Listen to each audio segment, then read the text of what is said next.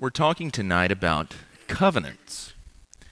And one of the things that I try to emphasize, not only in this word study, but throughout all of my preaching and teaching, is for us to have a better understanding of the big picture story of Scripture. That is, instead of seeing little parts in isolation, how does this all fit together? What's the big picture point? The big story of Scripture is all about God's covenants, both with individuals and with groups of people. The teachings of both the Old Testament and the New Testament are presented in a covenant framework. And there's a sense in which you can't even really understand the story of the Bible if you don't understand this idea of covenant. Now, of course, covenant is a word that we don't use all that often in English. We know what it means, I suppose, but it's not something that we use on a day-to-day basis. But covenant literally means a coming together. And the word indicates that two parties have made an agreement, and that agreement is characterized by promises, by stipulations, by responsibilities and obligations. That means that covenant fundamentally is about relationship. Specifically, in Scripture, it's primarily about the relationship that God seeks to have with human beings. That's the gist of that repeated covenant refrain. We find it over and over and over again. I will be your God, and you will be my people. So a covenant is a relationship, and that relationship is based on promises or on sworn oaths. Now, covenants are not something that just appear in Scripture out of thin air. This is rooted in ancient Near Eastern practice. That is, these were what you would call contractual arrangements, just along the lines of legal relationships that we have today. And so what we see in Scripture, there are parallels that we find in ancient history. It draws on this common framework. So there were parity covenants, that is, relationships that were entered into where the parties were equal, at least in some sense. A good example is the covenant that Laban enters into with Jacob, or that David enters into with Jonathan to watch over each other and over their families. But you can hardly conceive of a parity covenant with God, can you? I mean, after all, no human being is the equal of God. And accordingly, no covenant that God makes is along these lines. Human beings never initiate the covenant with God. God is always the one who extends that offer. He's the one who's initiating the relationship. He's the one who draws up the conditions. So if you want to talk about parallels in the ancient world, the covenants that God establishes are more along the lines of those that a sovereign extended towards his subjects. That is, where a king, a lord, would offer his protection to people. He would offer to do things for them. He's going to treat them well. And in return, they need to do things for him. That is, their stipulations. They have to keep up their part of the bargain in order to continue to enjoy his good favor. Now, there were different types of covenants that sovereigns made with their subjects.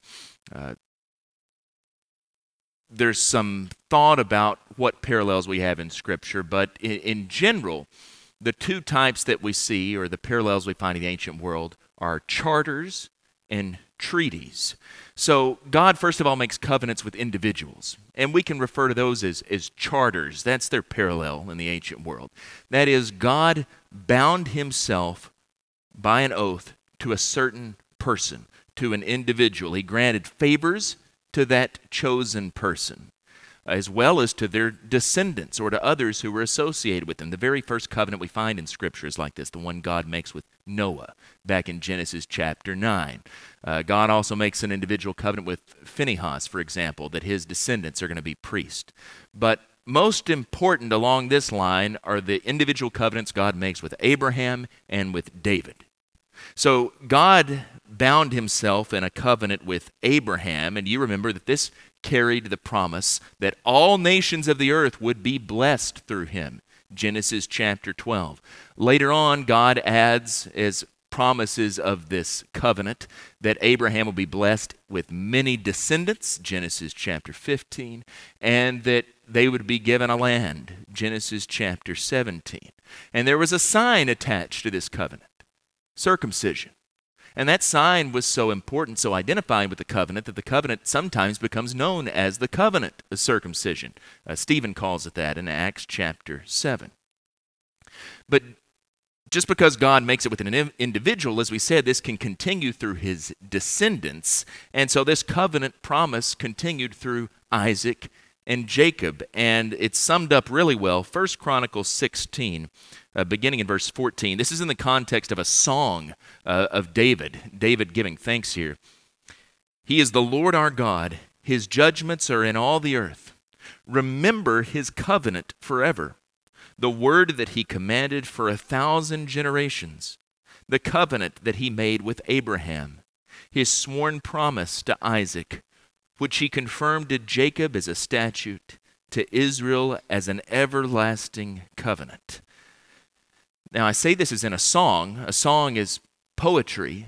And remember that Hebrew poetry is characterized by parallelism. That is, where you have ideas repeated over and over again.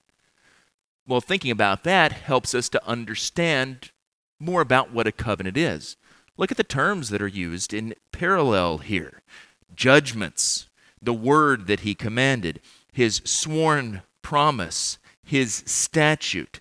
You see, the emphasis here is clearly on God's initiative, his promise, his decree, his commandments. God also made a unilateral covenant with David, and you'll probably remember this. God promised that a descendant of David would sit on his throne forever. The first time that's given is in 2 Samuel chapter 7. Now, later on, when that covenant promise is repeated, it's occasionally accompanied with this stipulation that individual members of that household of David have to continue to be faithful to God in order for them personally to enjoy his favor. But this covenant promise that a descendant of David is going to sit on the throne, that becomes extremely important for the prophetic hope of Israel. God also makes a covenant with the entire nation of Israel, the Mosaic covenant or the Sinai covenant. Now, God's initiative lies behind this too, but this is different than the covenant God makes with individuals. And I mentioned charters and treaties. This is more along the lines of a treaty. It's different for one thing on the surface level because he enters into it with a group of people. It's not just with one individual and their descendants by proxy. It's with a whole entire group here. But it's also different in that it's expressly accompanied by stipulations.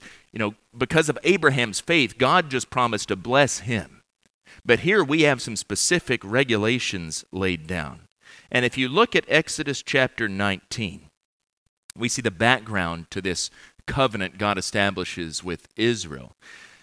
God offered this covenant relationship on the basis of his gracious act of deliverance. That is what he did in the Exodus. He brought the Israelites up out of bondage in Egypt, and then he adds this requirement in offering the relationship that they obey him. Exodus 19, verse 4. He recites what he's done. You yourselves have seen what I did to the Egyptians and how I bore you on eagle's wings and brought you to myself. Now, therefore, if you will indeed obey my voice and keep my covenant, you shall be my treasured possession among all peoples, for all the earth is mine. And you shall be to me a kingdom of priests and a holy nation. These are the words that you shall speak to the people of Israel. He's telling Moses that. God did for Israel what she couldn't do for herself. Israel was powerless. They couldn't save themselves, deliver themselves. And he follows that up with giving the law. That is, these are the stipulations to the covenant. Here's what you need to keep in order to be in this relationship with me. He codifies that response that's required. Well, out of gratitude for what God had done for them, and because they want to be in a relationship with him, they've experienced his grace. If you notice in the following verses, the people agree to keep it. They bound themselves to it without even yet knowing what they were going to have to do. Verse 7, Moses came and he called the elders of the people and he set before them all these words that the Lord had commanded them. And all the people answered together and said, all that the Lord has spoken, we will do. Now the Mosaic covenant was conditional. We see that even in the prologue here. If you will obey my voice and keep my covenant, then you shall be my treasured possession among all peoples. The conditions are spelled out in the law. And this relationship of a benevolent sovereign bestowing his favor on his people, offering them his protection, that would continue just as long as they kept up their part of the bargain, as they kept the law. That's the conditions of the covenant. But of course, we all know the rest of the story. Israel didn't do that. They didn't keep the stipulations of the covenant. But before God had ever entered into that covenant relationship at Sinai, he had already entered into a covenant with Abraham. Remember? And so because of that covenant promise to Abraham, God didn't completely cut off his descendants. Disobedience could cause an individual to be cut out of that relationship. But God continued to remain faithful, keeping up his end of the bargain, the promise that he'd made entering into that covenant with Abraham. But of course, because of these constant failures on the part of Israel to keep up their part of the covenant, and because of the punishment that resulted, God would have to act in a new way in order to establish a new covenant relationship with them, in order to actually accomplish what his people had failed to do. And so the prophets looked forward to a new covenant God would give. And the key passage here is what Brooks read a few moments ago from Jeremiah chapter 31, beginning in verse 31. I'm going to read it again just because this passage is so significant. Behold, the days are coming, declares the Lord, when I will make a new covenant with the house of Israel and the house of Judah. Not like the covenant that I made with their fathers on the day when I took them by the hand to bring them out of the land of Egypt. My covenant they broke, though I was their husband, declares the Lord. For this is the covenant that I will make with the house of Israel after those days, declares the Lord. I will put my law within them, and I will write it on their hearts, and I will be their God, and they shall be my people. And no longer shall each one teach his neighbor and each his brother, saying, Know the Lord, for they shall all know me, from the least of them to the greatest, declares the Lord. For I will forgive their iniquity, and I will remember their sin no more. Now, there's several items worth noting here just in this passage. The new covenant would be different from the one that he'd extended there at Sinai. Now, it would have the same result. I will be their God, and they shall be my people. That's something that we've actually seen before as far back as Leviticus. So that in itself isn't different. But the basis of the relationship is different. And it's different in two key ways that are spelled out in this text. First of all, the law would be written within. It would be on their hearts rather than written on tablets of stone like those 10 Commandments that Moses brought down from the mountain. And that way, everyone would know the Lord, Jeremiah says. The second key difference, the basis of that relationship would be the forgiveness of sins. I will forgive their iniquities and I will remember their sins no more. So the differences in the new covenant and the old covenant are not so much in what God requires. Yeah, there's differences in the specifics, but it's not that God has no requirements. There's still stipulations. You still have to be faithful to him in order to remain in that covenant relationship. But the differences are in internalizing the law and in the means of forgiveness. And the consequence of everyone knowing the Lord is that this is something you enter into by choice. The old covenant, you didn't have a choice. You were born into it, right? By means of being a descendant of Abraham. And that's where that whole covenant of circumcision comes in. This, everyone knows the Lord. You enter into this by a conscious choice based on that knowledge. Now, there are other passages in the Old Testament that expand on this idea, what distinguishes the new covenant. We could look at several of them, but I just want to go to Ezekiel, because Ezekiel has a good bit to say, one passage in particular. He talks about an everlasting covenant. He talks about a covenant of peace. But the most significant association is in chapter 36. Ezekiel 36, beginning in verse 26, Ezekiel says, and this is God, he's speaking here for God. God gave him this word. I will give you a new heart, and a new spirit I will put within you. And I will remove the heart of stone from your flesh and give you a heart of flesh. And I will put my spirit within you and cause you to walk in my statutes and be careful to obey my rules. Now you notice Ezekiel doesn't use the exact same terminology, but instead of talking about forgiveness here explicitly, he uses the terminology of purification here when he says that I will give you a new heart, a new spirit, remove that heart of stone, cause you to walk in my statutes. If you go back to verse 25 in particular, and I should have started there actually, he says, I will sprinkle clean water on you, and you shall be clean from all your uncleannesses, and from all your idols I will cleanse you. So that's the imagery of priestly purification, being washed with water. The same idea as being cleansed from your sins.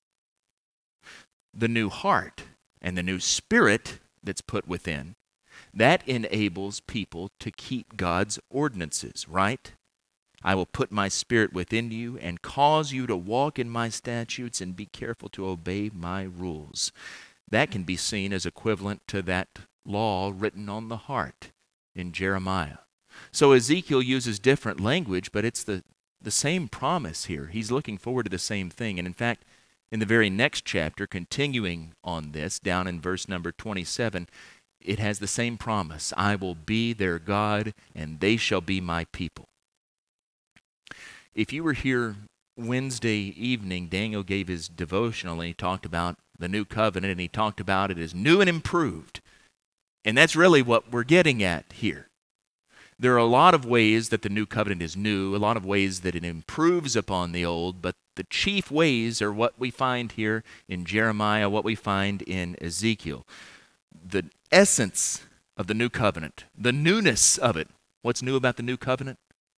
Above all else, forgiveness of sins.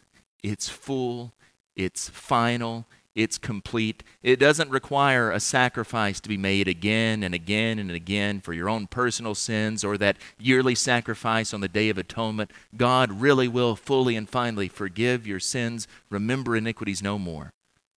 And secondly, the indwelling Holy Spirit. I will put my spirit within you, Ezekiel says. I will put my law in their hearts.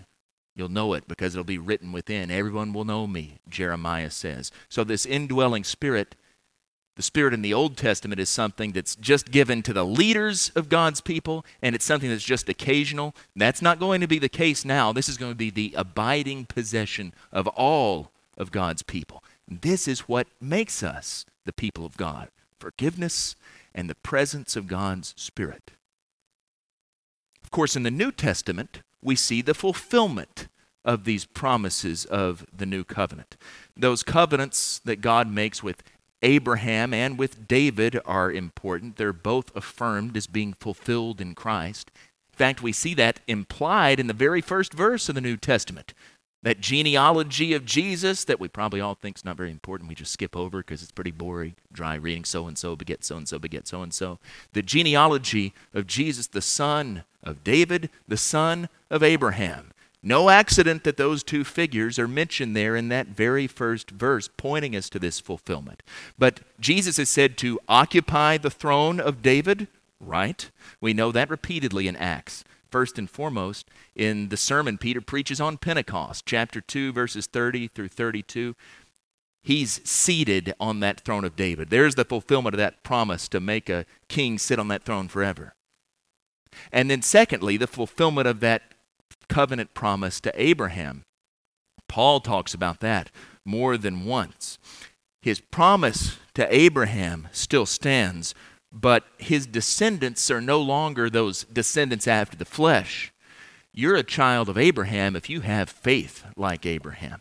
Paul talks about that at length in Romans 4. I encourage you to read that. We won't for time's sake. But he explains how this all works, sums it up in Galatians chapter 3, starting in verse 26. This is a passage that's familiar to us, but I'm not sure if we ever think about the way this connects to covenant. In Christ Jesus, you are all sons of God through faith. For as many of you as were baptized into Christ have put on Christ. Now, we all know that, right? Everybody here knows those two verses. There's neither Jew nor Greek, there's neither slave nor free, there's no male nor female. You're all one in Christ Jesus. And if you are Christ, then you are Abraham's offspring, heirs according to promise. Those who are baptized into Christ are in this covenant relationship with him. They're his people by faith. And that means that they're children of Abraham. We are heirs of that promise that God made to him way back in the long ago. Now, in contrast to the continuity of the Davidic covenant, the Abrahamic covenant, that is, that those are fulfilled and ongoing in a sense, and that Christ sitting on the throne of David, we're sons of Abraham. We inherit that covenant relationship. The covenant God made with Israel on Mount Sinai is presented as obsolete. Now, there are a number of passages that talk about how Christians are not under the law. We know that. We have a new basis of our relationship with God. We're not bound by its rituals, by its ceremonies, by keeping all those stipulations laid out there back at the mountain. That new covenant is based on a new means of forgiveness, the way that Jeremiah pointed to. But in Romans 7, Paul talks about this. Verse 4, likewise, my brothers, you also have died to the law through the body of Christ, so that you may belong to another, to him who has been raised from the dead, in order that we may bear fruit for God. For while we were living in the flesh, our sinful passions, aroused by the law, were at work in our members to bear fruit for death. But now we are released from the law, having died to that which held us captive, so that we may serve in the new way of the Spirit, and not in the old way of the written code. Of course, if you want to see the most complete expression of how the old covenant is obsolete and we're under a new covenant, you go to the book of Hebrews, and Daniel talked about this too Wednesday night. And I would tell you, if you want to understand this, just read Hebrews. Read the whole book, especially read chapters 7 through 10. The author of Hebrews uses the word covenant 21 times. That's more than it's used in all the rest of the New Testament combined. But his point in Hebrews, the background seems to be that he's writing, of course, to Jewish Christians, hence the title. And whether from persecution or whether from social, family pressure, who knows what, we try to reconstruct it. But the upshot is, some of them evidently were thinking about going back to Judaism. That's what's more comfortable. They're thinking about going back into their old ways. And his point is, why would you want to do that? Why would you want to go back and live under that old, inferior covenant instead of this new, better one? You have a better high priest. Those priests under Judaism, they died. We have a high priest that lives forever, after a better order, not of Aaron, of Melchizedek. He's actually entered into the true most holy place, not the one that the tabernacle and the temple foreshadowed. He's entered into the one in the heavens. And there's not a sacrifice that needs to be made year after year after year, like on the Day of Atonement. He's made the sacrifice once for all. And in fact, unlike those sacrifices that were dumb, unwilling animals, he's done it voluntarily with a perfect sacrifice. And these aren't even all the parallels that he draws out. He goes into more depth than this. But in particular, he quotes Jeremiah 31 there in chapter 8. And in leading into that, he says, in Christ, as it is, Christ has obtained a ministry that is as much more excellent than the old, as the covenant he mediates is better, since it's enacted on better promises. Then he talks about the faults of the old covenant. If it had been faultless, there would have been no occasion to look for a second. But there's fault in it. And that's when he quotes from Jeremiah, which we read earlier. And then he says emphatically, verse 13, and speaking of a new covenant, he makes the first one obsolete. That old one is done away with. Why would you want to go back to it? Because in Christ we have a new, a better one built on better promises. In Jesus, God creates a new covenant people. Remember, covenant's all about relationship. This is about coming into a relationship with God. And we have a new basis of our relationship with God. Now our sins are fully, completely forgiven. The Hebrews writer talks about that at length. Now we have the promise of His Spirit as an abiding possession with us at all times. Inherent in the idea of covenant is community.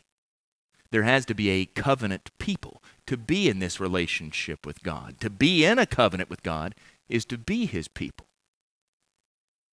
Now you go back to Exodus. In the Exodus, God did for Israel what she couldn't do for herself. He graciously offered deliverance from the bondage that they were ensnared in down there in Egypt. And on the basis of what God had done, they entered into that relationship with Him. They accepted the covenant that He was offering. You see, it's just the same way with us. In Christ, God did for us what we couldn't do for ourselves. We were hopeless and helpless, just like Israel was way down there in Egypt. And God delivered us from bondage just as He delivered them. He delivered us from the bondage of sin.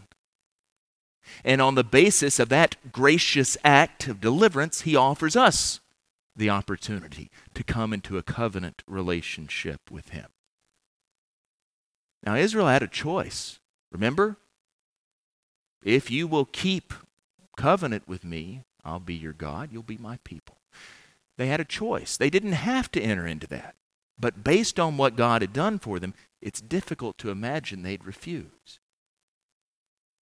Considering, as the Hebrews writer says, we have a new and a better covenant mediated to us, we have the opportunity to refuse that covenant relationship. But it's difficult to imagine someone doing so if we really understand the ramifications of that. So the question for us tonight is, are we keeping our end of the bargain in terms of being in that covenant relationship with God? He extends that relationship, but a covenant is based on stipulations, obligations, responsibilities. We've sworn to do certain things. Are we upholding our end of the bargain? If we're not, then thankfully we have this promise of full and complete forgiveness if we'll just turn back to Him and ask for it. If you're here this evening and in order to be back in that right covenant relationship with Him, you need that forgiveness, then you have the opportunity to make your need known while we stand and while we sing.